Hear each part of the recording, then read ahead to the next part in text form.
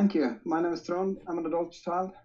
Um, First of all, I want to thank Cash for asking me to do this. But judging on the on the activity of the inner critic and anxiety levels, I don't know if it's gratitude I'm feeling, or it's more like a inner turmoil. I'm very nervous.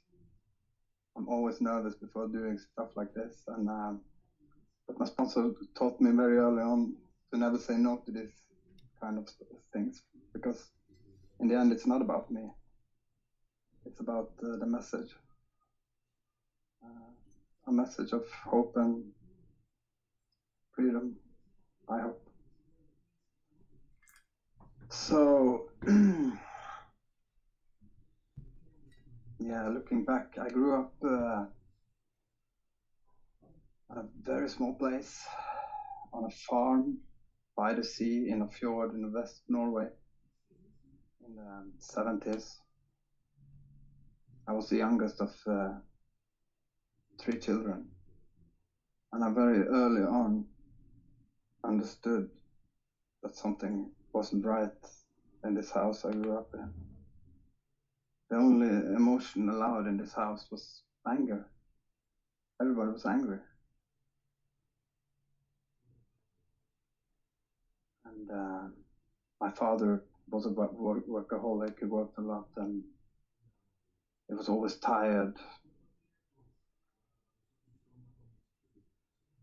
And my mother was extremely anxious and preoccupied by facade and never present, never able to be a caring mother or in any sort of way. So my first memory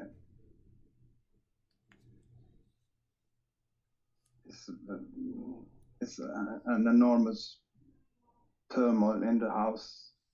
There's been alcohol consumed, and I remember walking out of my bedroom out to the hall, and I looked into my parents' bedroom, and I see my father hitting my mother with a flat hand over her face so she fall over the bed. This memory come to me as I'd done a lot of therapy, and I do remember me and my teddy walking back to the room, very silent, closed the door, and I cried in that bed. And I cried. I was alone.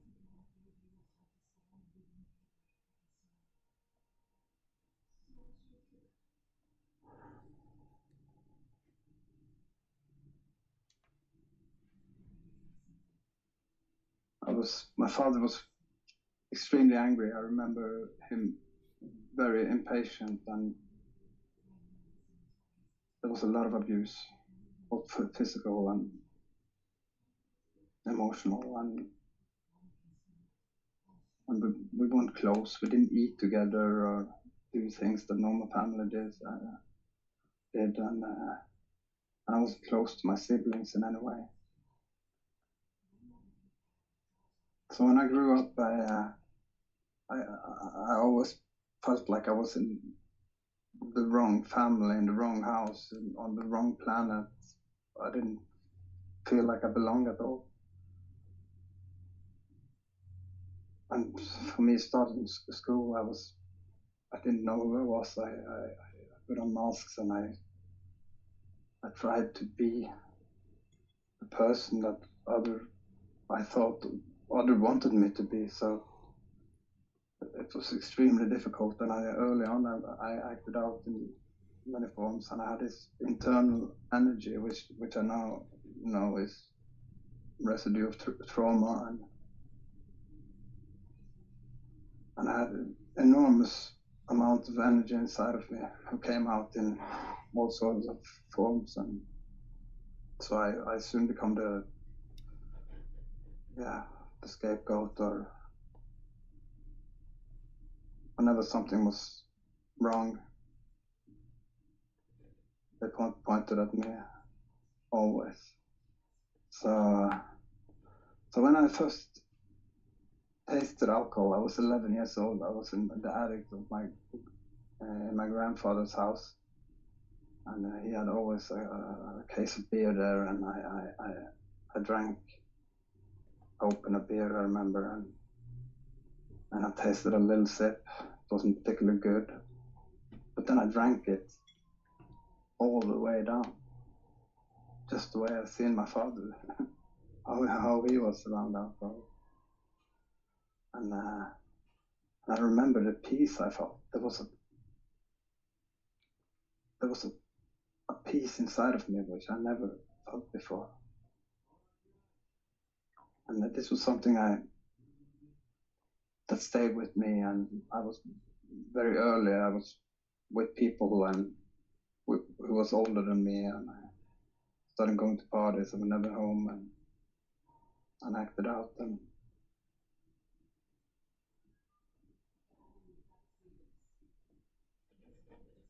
I did this, and soon also drugs became a part of my life very early on. By 14, I was into drugs.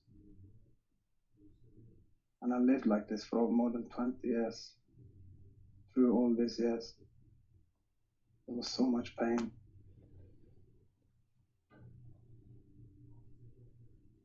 I harmed so many people, but I harmed myself the most. Multiple accidents. I managed to have 2 children, which I couldn't care for much. Multiple relationships. Several attempts of taking my own life.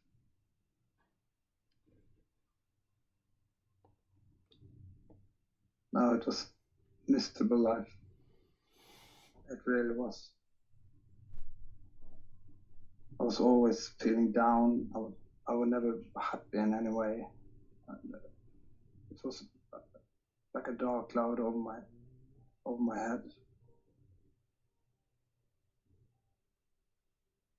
And I lived like this. And I remember in 1999, I almost killed myself in a car accident. I was driving intoxicated, and I smashed my whole upper body and lost hearing on one ear, and 7 bones was broken from the chest and up.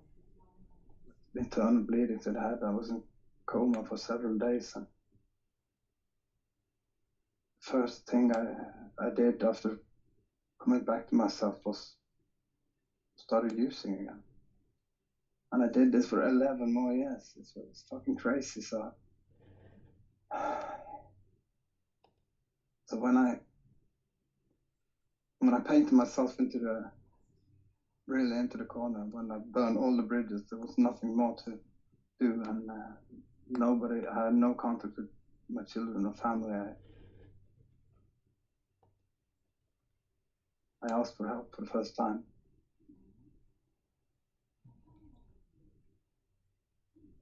And 6 months after I went to that doctor and asked for help, I got into a treatment center, and my hopes went high. They were very low, actually. Someone had to fix me if this was supposed to be any hope for me, but they kept telling me I had to do the job myself, and I didn't understand that. I tried all these years and tried everything, and it wasn't until I did a special task there where I had my whole life from start to present day, and I did this in front of a group, and I actually understood what the mess I made of my life, and I remember I broke down and I ran to my room, and it was horrible. I locked the door and I cried for hours, but in that desperation, in that enormous sadness, I became willing to do whatever it took not to go back to that old life. And not including the next day I went to my first 12-step meeting, an NA meeting.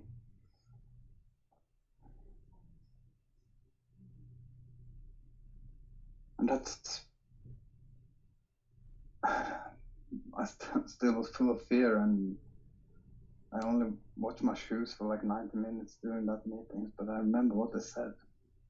Come back. And I chose to come back. And I did it again and again and again. And I remember being released from that when I was finished on the treatment center. I had nothing there. I didn't have a place to live. I had 2 bags of unpaid bills, and my life was such a mess. And when I got out from the treatment center, my girlfriend then wanted to leave me, I remember. And that was it. There was nothing. What's the point? And then I remember I got that text message from a guy I met in that meeting a week before. A message of hope.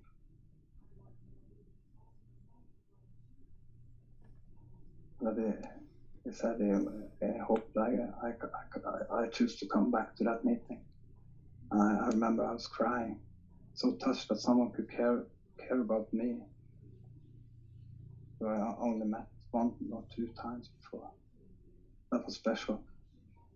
Really important moment in my journey. So I chose to come back, and I got myself a sponsor, and I did some step work, and I got some change in my life. And I got myself a new sponsor, and I did some more step work, and I did service, and I tried to help people, and it sure works for me. But one thing I never seemed to get right was those close relationships. And after a few years in NA, I got complacent, and I got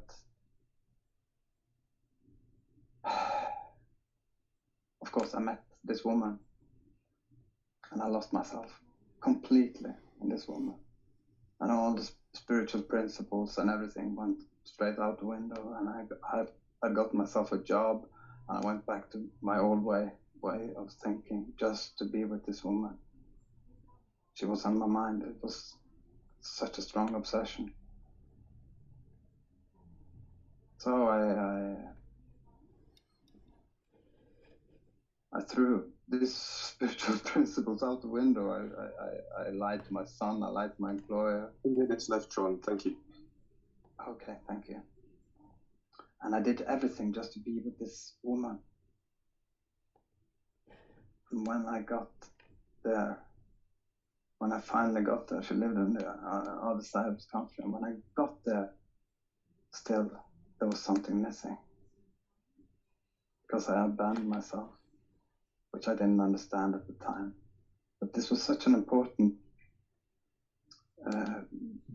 incident in my life, because this was what led me ultimately to ACA. When this woman, when I created the chaos in this relationship, and she left me, then I found myself on the knees again. And that's how I found ACA.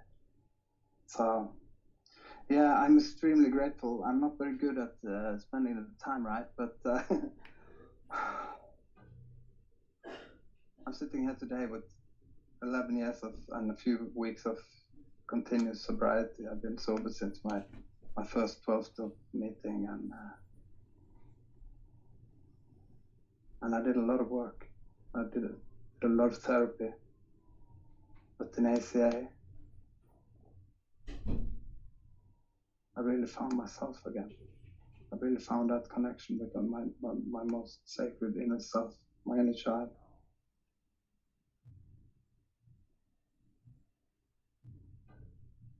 And for that I'm extremely grateful. So yeah, I think I'll just end it there. Thank you all.